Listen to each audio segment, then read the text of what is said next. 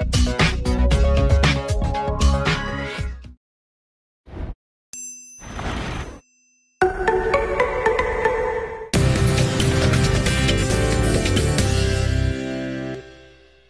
is the Big Small Business Show. Welcome back. And in studio with us, we have Professor Bonang Mohale. I keep pausing as I say Professor Bonang Mohale.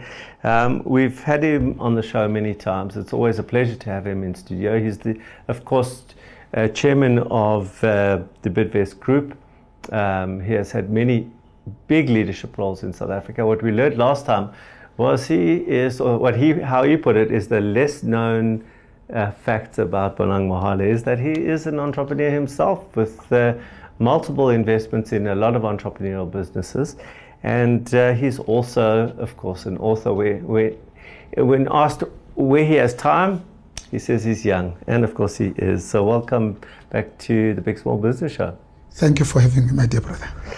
So today I want to talk about ethically principled leadership. I think this is something that is very close to your heart.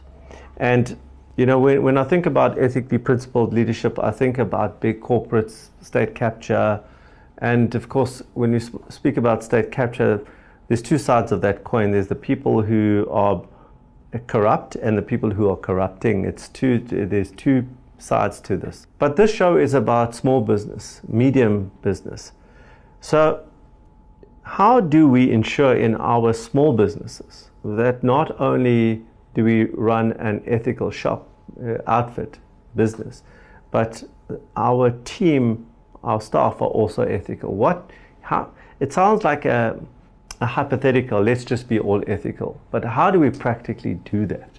So ethically principled leadership, of course, is doubly tautologous, because leadership cannot be anything else but ethical.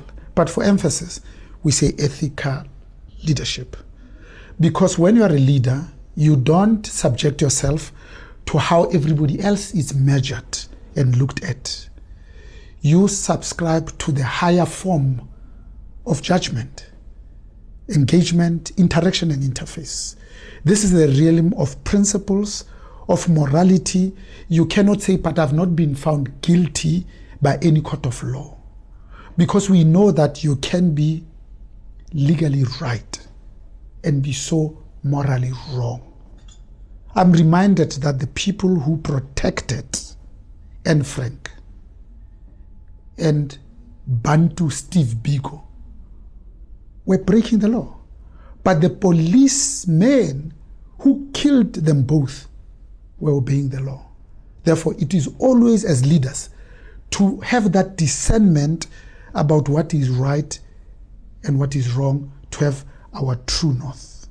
It is important because in business, we are wanting to be sustainable in the short term, whilst we bring and build this notion of long-term resilience, especially in Africa, because resilience is much more than food, water, energy nexus. Therefore, the businesses that scale, that transcend 100 years, 3 generations, are the ones where the owners at the beginning said, we don't bribe, we don't steal, we don't cheat.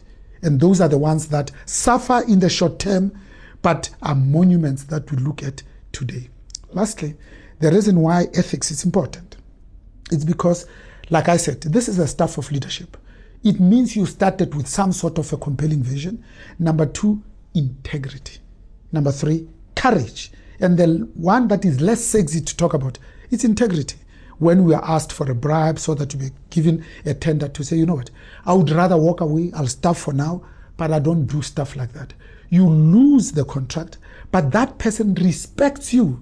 Next time when they are wanting to do serious, genuine, moral, ethical business, they come to you. It's precisely because those people that you didn't bribe in the first place, when they are thinking of genuine, serious business, often they themselves have now been promoted. They will come back to you because they respect you, because they've already experienced the warranties of your bona fides. Lastly, I think ethics is absolutely important, especially in entrepreneurship, because it represents who you are. People follow other people, not just products and services. They do businesses with other people. Therefore, you want to connect profoundly and at a deep level with other human beings. That's if you are serious about your business. I think we as the good guys, the entrepreneurs I'm talking about, we need to work just as hard as the bad guys. Because we know that the bad guys are every hour working, maneuvering, thinking how they can be 2-3 steps ahead of the police. Think of the people who hijack our cars. We need to do exactly the same. And imagine if we did that in business. And here we are building things that last, that are sustainable.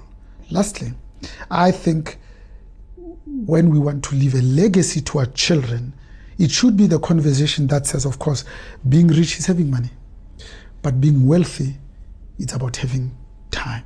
And it's amazing how when people follow their passion of ethics, passion of entrepreneurship, passion of serving, of providing goods and services for which you can name your price, you always make money until it comes out of your ears. That was Bonang Mohale. Always an absolute honor to have him in studio.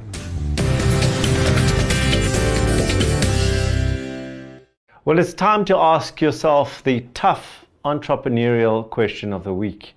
And this week's question is, what do you think or profess to be competent at, but in reality, you're not competent at it at all, relative to the level of competency required to be sustainably successful in your business?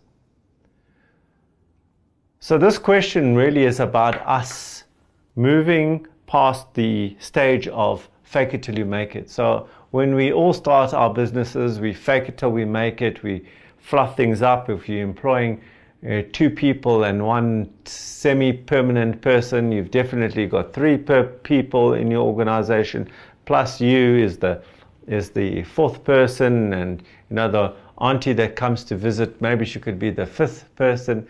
And so we fake it till we make it, we fluff things up. But what happens is when we fluff things up, when we fake it till we make it, we start to fake our competence as well. And when we fake our competence, that means that we don't focus on building our competence. We focus more on building the veneer, the image of ourselves, than the content, the competence that we require in order to grow. And perhaps in the beginning, as the business is growing, your level of competence and maybe the veneer of your competence is this far apart.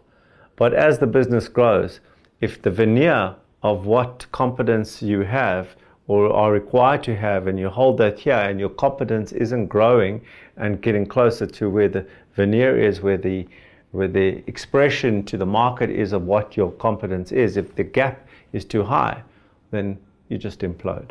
So spend time. Spend every single minute making sure you close the gap between your competence and what the required competence is. Well, that's our tough question for the week. Do remember, if you think it, write it down and make it a reality.